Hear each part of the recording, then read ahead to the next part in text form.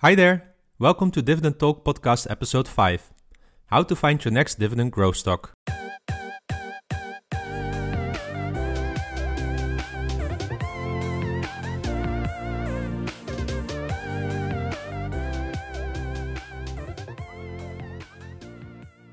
Yo! Welcome back to another episode of Dividend Talk. I'm your co-host European DGI and I'm joined today with engineer My Freedom. This is a podcast where we discuss our passion and knowledge for investing and personal finance. And in this episode, we'll take a brief look at the news, explain how we are looking for attractive dividend growth stocks, and we will answer a few questions from you. All this with our own unique European flavor. We are delighted that you could join us, and if you are new, please like and subscribe to us.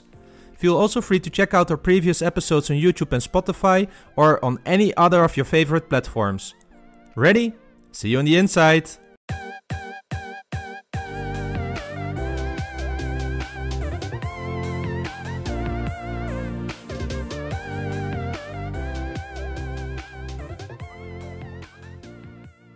Hey EMF, never a dull moment while the world keeps on turning. Twitter got attacked by hackers who were targeting 130 high-profile accounts like the one from Elon Musk, Joe Biden, Kanye West and Barack Obama. And then again, the US cancels its preferential treatment for Hong Kong. UK bans Huawei from its 5G network, and there's speculation that Uncle Warren Buffett has been buying back shares for approximately $5 billion. Last but not least, you gotta believe it, but 44 people got arrested in Italy, France, and Belgium for illegally printing money, and this was going really up into the millions. Knowing all this, what happened last week? What are your thoughts about this?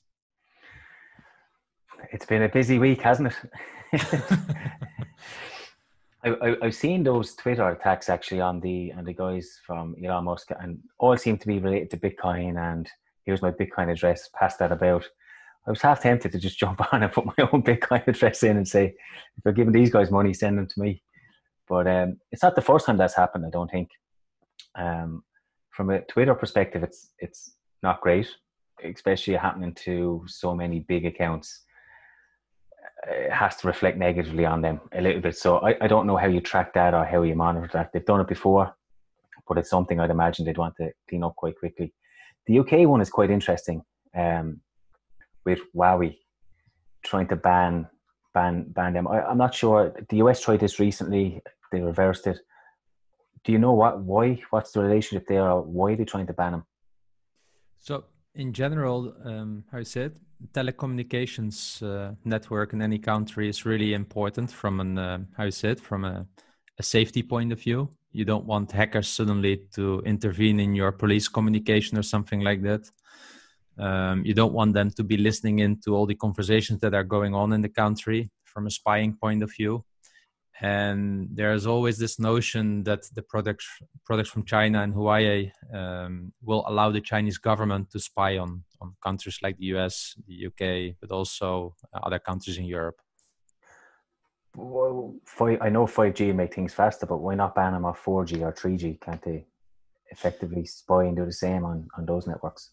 So honestly, I'm not knowledgeable about that enough, but I can imagine that the 3G and the 4G telecom network was built earlier when we maybe didn't use so many Chinese products yet at the time. But honestly, I don't know. Yeah, it is a really interesting development because for me, it just shows more like how the powers in the world are shifting more from the US towards China as well. I think the US is struggling with that. Yeah. And it's probably hard for the US also to recognize the rising power of China. And like you see with all great empires in the world, power starts shifting at a certain moment. So it's really, really important now how the US and Europe deal with China because they are too big to ignore. And I think that's the underlying issue, what we see in politics, personally. Yeah, something I'll keep a close eye on. Next door to me, my neighbour, so it'll be something that I'd be very interested in. Yeah. But from my end, the news is not as exciting as yours. You seem to be well up on what's happening. Two bits that kind of stuck out for me was the first one was Wells Fargo. I think everyone knew they were going to cut their dividend. I don't think that was in question, but it was just the amount of the cut, 80% down to 10 cents was massive. And I'm wondering, is this going to pave the way then for other banks, and are they going to follow a similar path? So it was quite interesting, and I was shocked. I don't hold any shares, luckily, but from Twitter and that, I know a few people that have, and I was quite shocked to see that big of a cut to them. And the second piece that kind of stood out to me was Google announcing a 10 billion fund for India, digitization fund, which is massive. There's obviously an untapped market there, and they see potential. I know Facebook have moved into India a bit as well, so I wonder, is that where focus should be a little bit shifting towards in the next few years? So I definitely think that India is a booming country. If you look there at the current middle class, they're quite young. So they will become more wealthy in the upcoming years. So I think this will be a big catalyst for many countries that are able to enter India, both from a political point of view, but secondly also from a business model point of view. So I think companies that are now trying to pave the way for their future business in India might really earn a lot from that, and can probably see that as a catalyst going forward. That's why I like a company like Unilever, because they have a really good trust relationship with their consumers. And they are already in these countries, and they've been there. They've been trying to get integrated there for the last decade or even longer. Oh. And this is why I'm so convinced in Unilever, because in APAC, let's say, that's for me one of their catalysts going forward with how they are looking at doing business there. Yeah, so maybe they're ahead of the curve. 10 years there already. It's impressive. Yeah, well, they are not such a high growth company like Google and other tech companies, but I think it's wise to consider India, definitely. So my news mainly was actually yesterday's earnings from Netflix and the drop of the share price afterwards. And it just tells me that this is kind of an irrational market. Because if I went through the numbers a little bit, I really like their cash flow. Their free cash flow was probably the highest ever from what I could quickly see. Of course, the cash flow was quite high because it was contributed by the fact that there was a COVID lockdown, so they didn't need to spend so much on new productions. So it beefs up the cash flow, of course. But also they've been investing more and more in Netflix originals, so they don't pay all these licensing prices. And if I then look at it, why the stock was down, it was effectively because the EPS expectations were 15% higher than they delivered. Now, I understand this. If this is growth stock, they are really looking like laser focused at the EPS numbers. But if I then hear that they had so many new subscribers that they pulled forwards towards the end of the year, but then I think if I look at the net effect, and I saw a graph about it of the total subscriber growth, I think Netflix is just meeting all targets. So I didn't really understand, but I guess this stock was priced for perfection, and that was probably the reason why it went 10% down. And this just makes me wonder what will happen to all those other tech stocks that are currently priced for perfection. Will we see more of those stocks getting beaten down? Also a Tesla as an example. That is for me probably the main reason why I will prepare some popcorn for the upcoming earnings season. Yeah. So you're telling me that the earnings per share was 15% higher. Lower. The expectations were higher. Okay, yeah. I was quite confused there. I thought you said higher, and I was like, it dropped because it was higher. But yeah. But does that tell you then? Is that more institutional investors, or do you think it's more retail investors that are looking at this and going, expecting earnings to be X amount because they've read this is what it's meant to be, and then just because it was a straight line drop from what I've seen. Yeah, I really don't know EMF. I really don't know. I just find the reaction by itself really interesting, really in the context of what will happen now to other tech stocks, and I own Facebook, Apple, and Google as an example. So I'm wondering what will Microsoft do if it just delivers a really little bit under expectations. Not that I care so much because it will get me a better yield. Although if it drops 10%, I would still not add any Microsoft. But this is why I find this more interesting. I see it more like is this the canary in the coal mine? Yeah. Certainly, I'd agree with you. Certainly, with the likes of Tesla, that seem to be so, I don't know, overpriced, but just absolutely booming. If they miss expectations, how hard are they going to fall? Yeah. It would definitely be one to watch. Yeah, and I wanted to still come back a little bit to what you mentioned about Wells Fargo.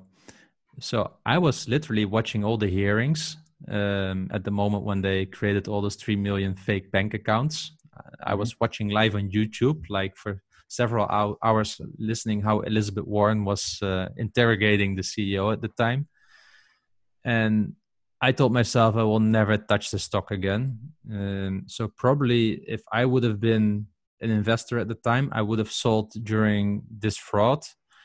And this is a little bit where I sometimes struggle when it comes to ethical investing or sin stocks. For me, banks are naturally on my sin stock list, but I have no problem buying oil and gas. So I know it sounds a little bit hypocrite, but what Wells Fargo did there would already mean that I would never want to own this stock. And I'm not surprised that in the end, Wells Fargo is still feeling the pain of what they were doing at the time, because there's just not a lot of clout or trust around this company at the moment. So anything that can happen that happens to them, I think they will be harder punished than any other bank like JP Morgan or something like that. Maybe it was a sense of karma finally coming back to catch up with them. Yes, but I feel for all the investors, Dividend Grove investors that lost income there. So yeah, it's a pity. Hey, but this was the news for the week. Let's get to our main topic for today. And it's probably good to know that our main topic today is inspired by the questions in the YouTube comments from Eric in Paris and Philip Seckler. And they were really wondering more about the practicality of how we find and select the stocks, dividend growth stocks that we would consider owning. So not so much necessarily on the metrics that we use for evaluation, but rather like, how do we even get to a list of stocks? And I think that's a very interesting topic to discuss, because now I'm a bit further in my journey. But I remember when starting, this was one of the biggest hurdles that I had. Like, how do all these other guys, how do all these bloggers know that the stock is interesting? Am I a fool that I don't see them or something like that? So yeah. EMF, can you explain a little bit like your approach to finding dividend growth stocks that you might want to consider, and what do you use for it? What sources do you use? Do you have your own mechanics? Would be really interested to learn from you. Of course. So when I first started, I started following a guy, the Dividend Growth Investor, from, I think he's from the US or Canada, but he has a weekly newsletter, and his goal was invest. It was a monthly newsletter, sorry, but his goal was to invest 1,000 a month, and he'd send out 10 stocks that you buy. And that's basically how I got started. I was literally following his to the letter. Now, he sent out really comprehensive. I'm picking OMC because of this, and he'd lay out all the reasons. So it was a very good learning tool for me. And it was good to just follow while I was learning. So I was confident enough in the companies I was picking while still learning. But obviously, you don't want to follow someone all the time. You need to learn your own way, because I didn't always agree with some of the companies he picked, or some of them I was reading. I was like, I don't agree with that. So you start to develop your own feel for it. And the first place I found was that dripinvesting.org, which is a fantastic website. And within that, they have all sorts. So they have the Dividend Champions Excel spreadsheet. They have European Dividend Champions, which I'm not sure is up to date anymore. They have the Canadian Dividend All-Star. So they have all sorts, and they have trackers, Google Sheet trackers, they have blogs, they have anything that you need to get started, really. And that's probably the first place where I went to. I actually, just to say something before I go on, I think you should get your Noble 30 list in here. I think it's well suited, but that's for another day. But what I started to do was I started to download that, I think it's Dividend CCC spreadsheet every month. So it's out at the start of every month. And I have my metrics, and I have a blog post in there, but I won't go into too much detail. And I'd filter each company or each one based on that. So I use Excel formulas, and I'd be left with maybe 10 to 15 different companies by the end of it. And from there, it was at the beginning. It was kind of stock picking, which ones they all met my metrics, they all met my screeners. So where did you go from there? So I kind of started with the biggest names first. So ones that I knew, that I understood, like Coca-Cola, for example. Everybody knows what Coca-Cola is about, so it was easier for me to see that they meet my metrics. I can look at their financials and see what's kind of happening. I'm only learning the financials. I'm not no expert in them by any means, but it was a good stepping stone to do that. I've moved on from that a little bit now, and I have an app from one of the guys on Twitter, Dividend Cultivator. Great guy. I've spoke to him on Skype a couple of times. Really, really helpful. Answers any questions. And what I love about this app is that he's kind of tailoring it to the dividend growth investor. And I gave him lots of feedback, and he invited me then to see his Trello board. He can see all the work that's going on, and everything that I suggested you can see there, and other dividend growth investors. And there's a filter on it now, and I can put in what I want, my yields, yield on cost, dividend growth, payout ratio, even down to the sector, and I can filter. And it literally takes me a couple of seconds, maybe 15 seconds to get a list of companies. But are those US based companies? They're all US based. Now I have asked for European stocks, but I believe it's a little bit more work. But I'm sure if there was enough interest, he will go down that road. I suppose from a European perspective, it's hard to find a definitive list to work through. I know you did an awesome amount of work getting your list together, but your blog is my go-to for European stocks. If I'm looking for a European stock, I'd probably start at your Noble 30 list, have a look through them and go through. And I've done that with a couple of different companies, and then I work through their financials then, now that I'm more comfortable with it.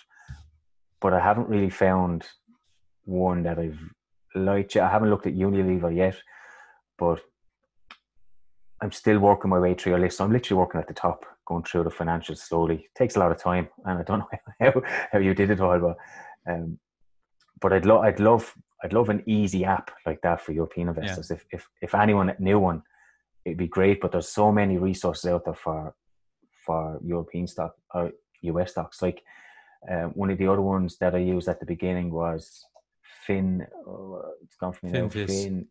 Yes, I haven't used it in a while, but again, that's great. You have a tab at the top, and you have any amount of filters, so they're really helpful. But I think one thing that I found is that sometimes the data depends on where you're getting them from, can be out of date, incorrect. Depends on the source where they're getting them from. So I'm getting into the habit slowly of, I have my own G sheet, which I'll put a screenshot of this on my blog, and I'll put it on the YouTube as well. But I have a G sheet now, and I have the main points that I pick out, that I look for in a company. And I look back over the last 10 years. So I have from 2011 to 2019, so it's 9 years. And I look at the revenue, I look at the income, their debt, assets, equity, cash flow, and then return on equity. And they're my kind of key points. Once they tick all those boxes, I go a little bit in and check the history of the payout ratio, history of the dividend growth. And then if I'm more comfortable in that, a little bit more in depth on where the company is going, what their prospects are, where they're planning on going. And then I'll start to invest in that company. That's kind of how I go about. So, and how did you? Because I think this might be really interesting also for Eric, for instance, who asked that. It's like, how did you actually know which metrics to use? Because you mentioned return on equity. It's not something that which is an everyday word that when you talk to your mother in the kitchen, she says like, hey, EMF, look at the return on equity. I build up each bit slowly. So I think people can get a little bit overwhelmed, and they want to know everything at once, and I need to understand all this before I invest. And I don't believe in that. I always believe in learn as you go. Just get started, and you'll make mistakes, but you'll keep learning. So I've built that up over time. So as I said, I started using just basic. I started by following a blog first of all, a newsletter. Yeah. Then I moved to the basic metrics, and now I'm reading books on financials, getting more comfortable with financials, and picking out the bits that I think are relevant. Yeah. And that's right. So I'm reading Warren Buffett's book, How to Interpret Financial Statements, and I'm 3/4 the way through that now. So I'm picking out bits and pieces as I go along. But when you look at it, you need revenue, you need strong earnings, you need cash flow, you want a low amount of debt, and then you want a nice return as an investor. So they're the key points that I picked. And that might change. You could ask me this in another year and I might have tweaked that or not.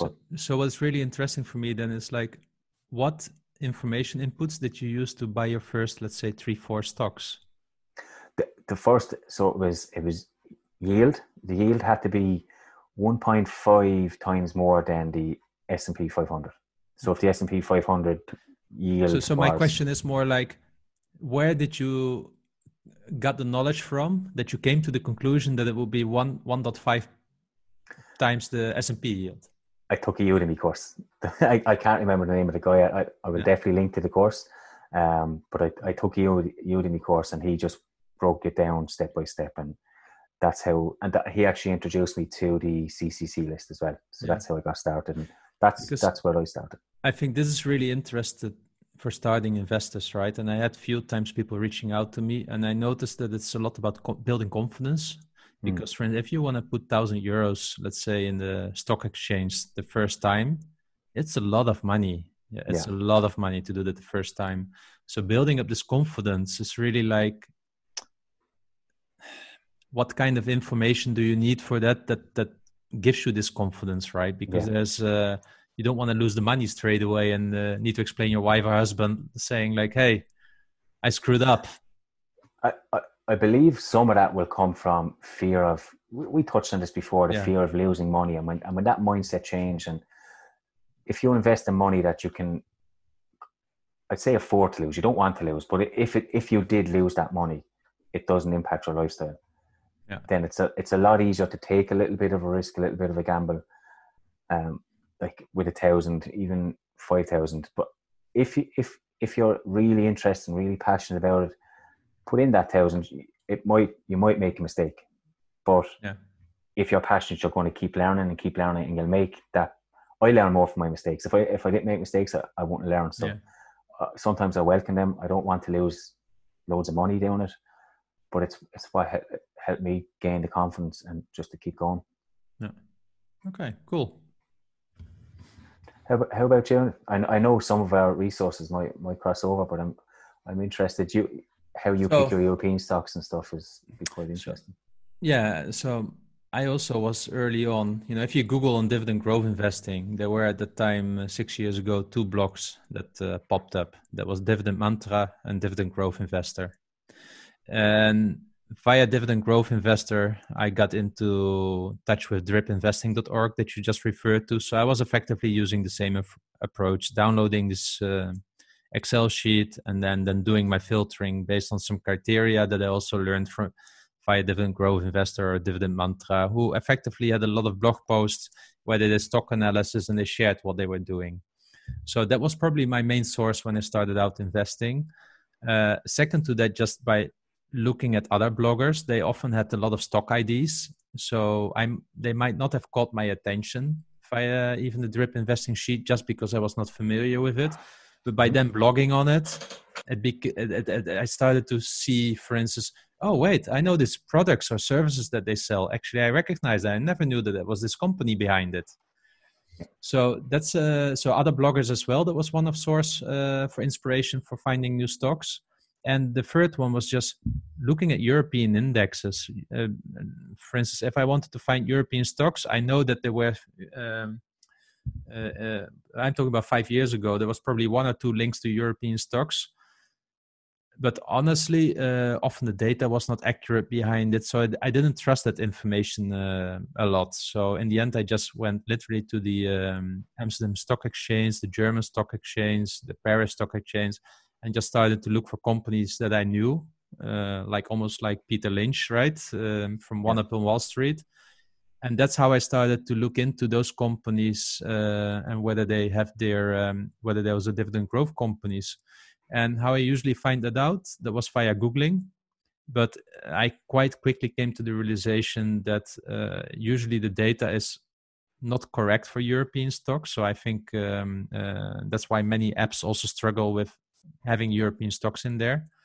So I just ended up going into annual reports. And I'm not unfamiliar with annual reports because during my university I had quite some accounting and finance, so I was quite familiar with it, but I never looked at it really from an investing point of view. I usually looked at it from a bookkeeping point of view. So for me, I had even courses in financial reporting, so it was quite easy for me to go to that data. But let's say that was mainly my source for inspiration. And then when it came to doing an initial analysis screening, I had my own G Sheets at the time where I pulled data from the Google Finance, formula. Yeah. But more recently, also after you mentioned it, I started really to use IO charts for US stocks because they give me everything in a quick overview. They give me the depth, what I find important. They give me the earnings and the development over time, because that's one of the most important for me, the trends, right? So that's really what I look at. So iocharts.io is for US stocks really a good one, and for European stocks I stick to the annual reports.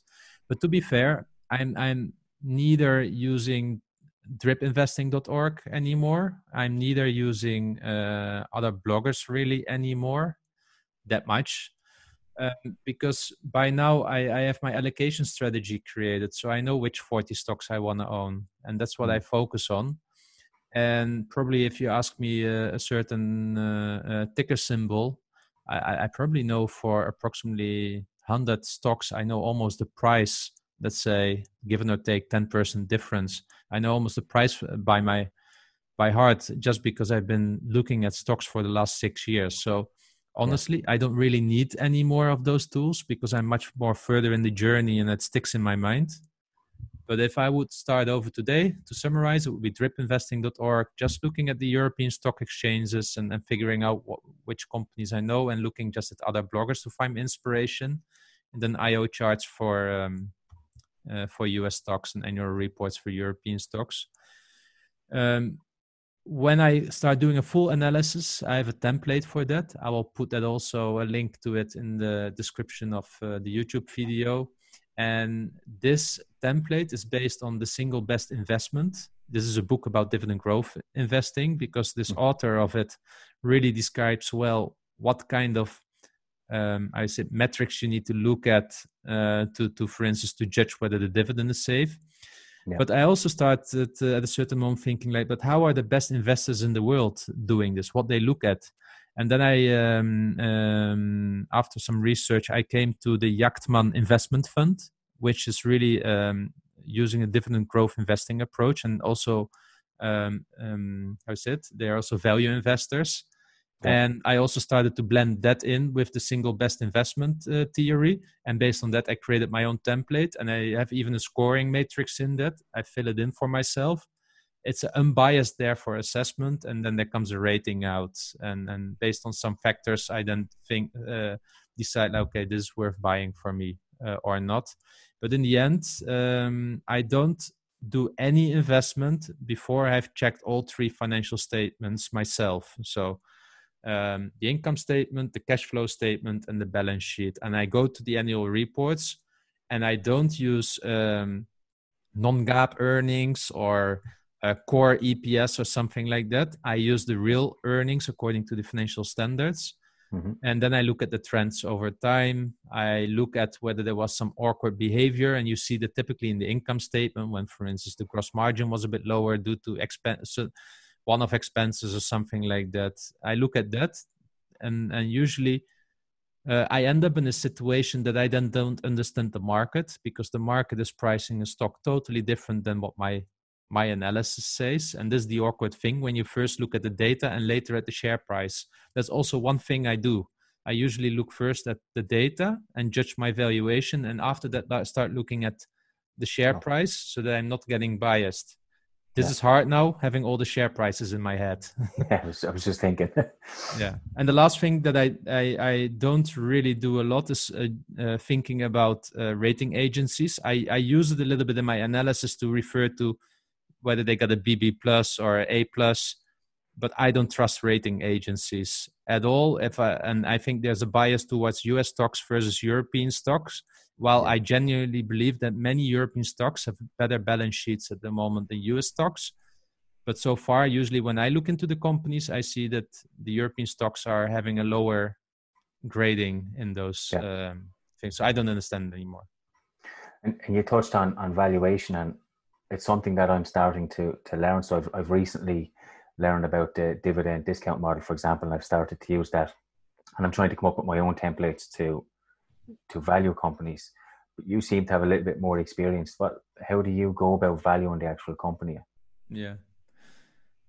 So I used a combination of the dividend discount model just because it's really simple, but also my own discount cash flow model. I learned this all at university. So what a discounted cash flow model effectively is, it allows you to, sorry for the financial terms, but it allows you to calculate the net present value based on future cash flow assumptions. So money is not the same, has not the same worth in a year from now as it has today. So you may, if you expect that, for instance, the cost of capital just of having, let's say, owning capital, you would need to go to the bank and you might, for an investment, might need to pay 10% interest rate or something like that. Or you could go to an investor who asks 15%, or you could go somewhere else and you would get 5%, issue shares, for instance. So this whole blend will get you to an what they call the cost of capital, the weighted average cost of capital, WACC, which is also an almost a synonym for the discount rate. If you use this number, you are effectively talking about your inflation rate. So if you assume that it's like usually between 8 and 10%, then for instance, $100 today is probably worth $90 next year. So if you then look at the upcoming 5 years and thinking what their cash flow might be, and you can do this, right? You look at the past free cash flow, and you can feel like, oh, this is a trend. I believe the catalyst is still the same, so it will keep growing like that. You can effectively, via calculation, calculate what all that money in the future is worth today, and that divided by the amount of shares outstanding gives you the fair value. And I have a template for that. I can also put that in a link into the comment section here. But having said that, I know that this becomes really complex, but this is something that I use. But to your point with Udemy, I would, if you really want to build a portfolio and it will end up in $500,000 or €500,000 or €1 million, please invest in $100 course on accounting and how to read balance sheets and how to do a discounted cash flow. For the simple sake that you're playing with a lot of money, and if you are able to read an income statement and balance sheet and a cash flow statement, you'll be able to probably spot already 80% of the issues with a company. Fraud is really hard to detect. Not even the best of the best fund managers can easily detect it. But I would say that's probably the best investment that you can do if you start doing your own stock picking and building your portfolio over time.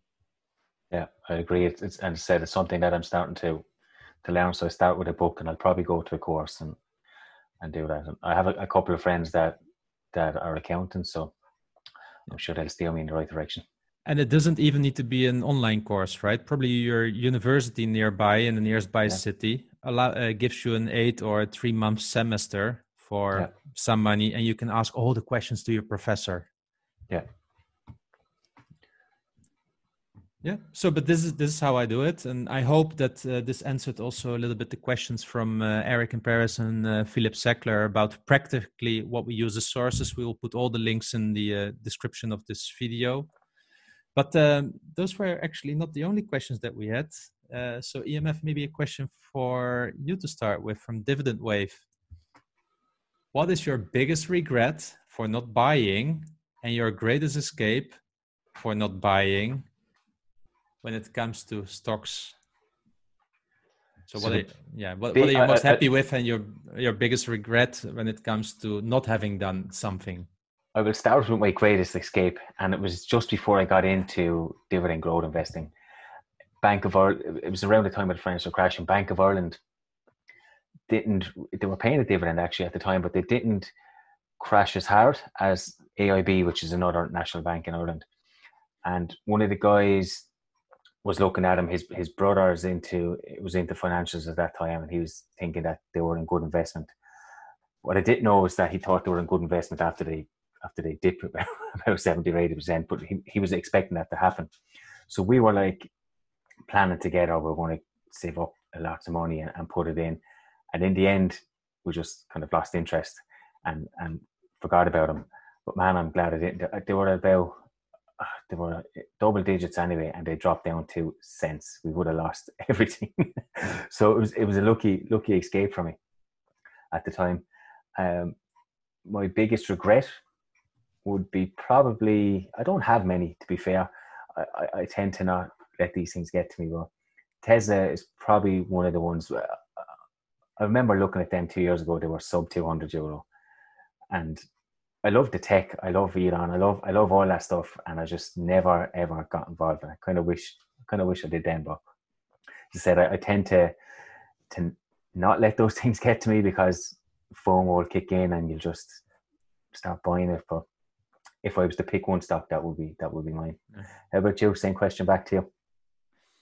So, although I bought it, but I actually regret not buying much more. That was Microsoft. At the time, it was around 45 euros. Satya Nadella was killing some business units like the Nokia acquisition. He also started to invest in Azure quite a lot. And everything that I read and saw on YouTube about Nadella, I just liked. Yeah. And I like Microsoft products in general. I loved the vision that they started to bring on with Surface, even the Surface phone, although it became a flop. But there was something in there that told, it was all over the place on my gut feel, Microsoft is getting its mojo back. And then I started looking at the stock, but it was not reflected yet in the figures. And that's where my issue comes in, being by mind a value investor.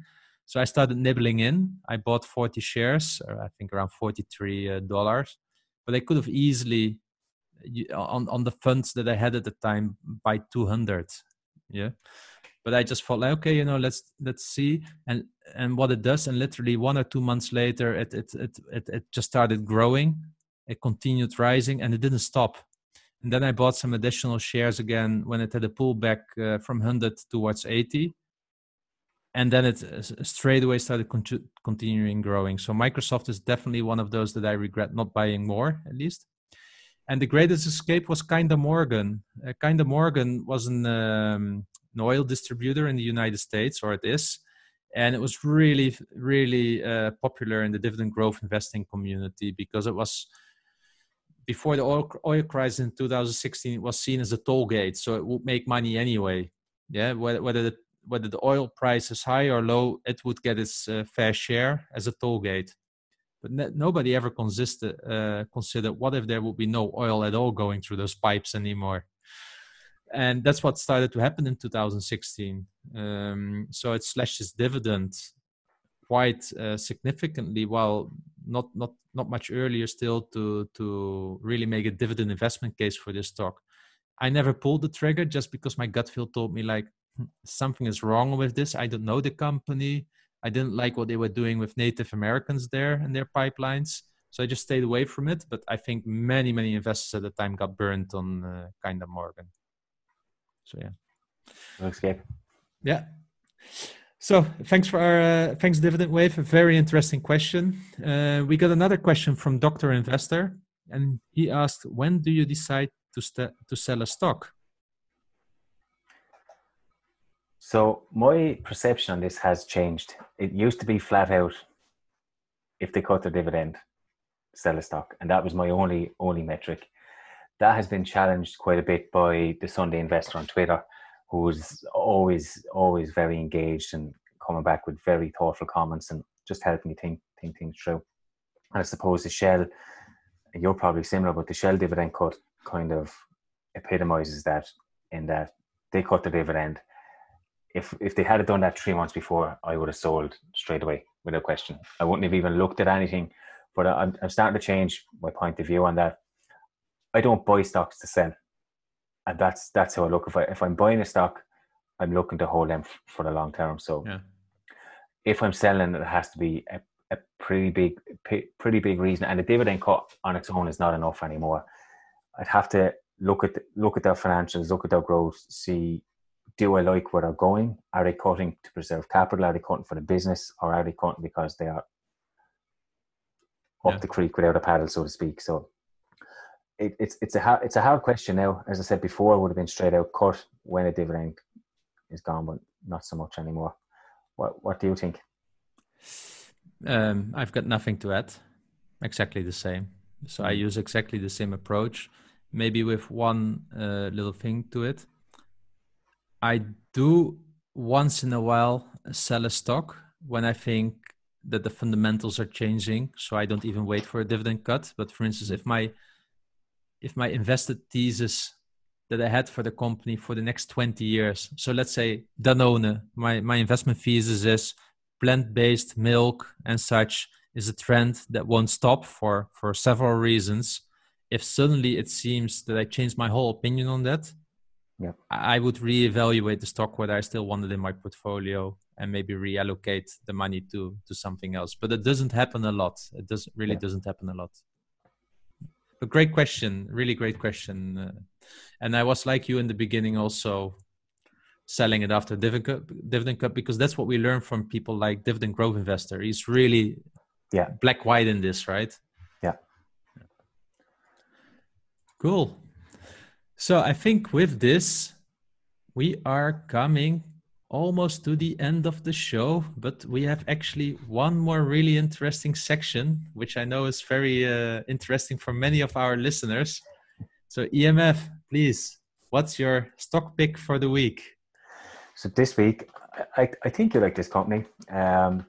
This week I picked Pepsi. Obviously consumer staple. They had a good earnings, I think, just recently on Monday. I haven't caught up on the full transcript or dissected it fully yet, but from the snippets that I've read and from what I've seen online, it looks like they beat earnings and they're going in the right direction. Their dividend growth rate for 5 years is 9%, so it's well above what I would expect. Current yield 3%. The payout ratio does worry me a little bit, and it does tend to fluctuate. I think it was sitting at 72% at the end of last year. On the last earnings call, I think it's a little bit above 100%. I'm not sure. I'd have to double check. And the other thing that concerns me is their PE ratio, which is 26, 27. Yeah. I think historically their 10-year average was 18. So they're a little bit overvalued. Even though when I run my dividend discount model and as basic as it is, I have them as 13% undervalued. Price to earnings, historically, it's a little bit above what I'd be prepared to pay for them. But they have a strong brand. I mean, they've lasted through recessions. I think even during the last recession, they tend to get stronger. They had one dip in 2008, but then they get stronger and stronger. Everybody likes unhealthy foods, so to speak. They invest heavily in R&D. They're growing good. So I suppose the only concerns I have is the price. A little bit high, but definitely someone that I'm watching. And I think they're going in the right direction. I think I even prefer them to Coca-Cola, and I like Coca-Cola, but it's a bit of a toss-up. But if they're a little bit price lower, if I could get them in around P ratio of 20, I'd maybe consider buying them. Yeah. Okay. So what about your stock pick for the week? It's the same as last week. It's Danone. I was really thinking about, I can't say the same stock again, but honestly, I didn't see another stock that I would like to purchase at this moment at this price more than Danone. So I think it's fair to our listeners to be just truly transparent in this and not just choose another stock for the sake of choosing another stock. So for me, I'm sticking with Danone, and I just touched upon it a little bit. I'm dollar cost averaging in it now. And it allows me at least to get my position, hopefully as quick as possible, up to 25 to 30% of my desired allocation size. Very good. I was convinced you were going to say Wells Fargo. No. But I like your stock pick, actually, Pepsi. You know that I'm always a little bit concerned about actually the things that you mentioned today. That's what's always kept having a little bit my concern. But their snack business, the diversification in the portfolio is just brilliant. So I'm starting to go through my full analysis of them. I've done the initial analysis, and on my G sheet I've completed some of the fields, and those are the concerns really. So I'm probably going to write a blog post, but I'll go a little bit more in depth and see how I maybe feel at the end of the week. But initially, they stuck out for me this week. Well, I'm looking forward for your blog post, and hopefully you become a fellow investor into Pepsi. I have a small portion in them already. So cool, great. I wasn't aware. Super. Well, EMF, thank you for today again. Like always, it's really a pleasure. I feel like I made a joke on Twitter, like having a fireside chat today. Yeah. But it really feels like that. It was, again, really nice to speak with you and just to talk about dividend growth investing. And I also would like to highlight a little bit what we said before the show, that we noticed that the engagement is increasing very much with the podcast. We get a lot of direct messages, questions. We're also starting to see comments coming in. And it just shows that the topics that we are addressing lives among our listeners, and I'm very humbled that we get so many good positive feedback. So thank you all, listeners. It's our pleasure. We're doing this for fun. It's our passion, and we're just really glad that we are able to inspire you as well along the way.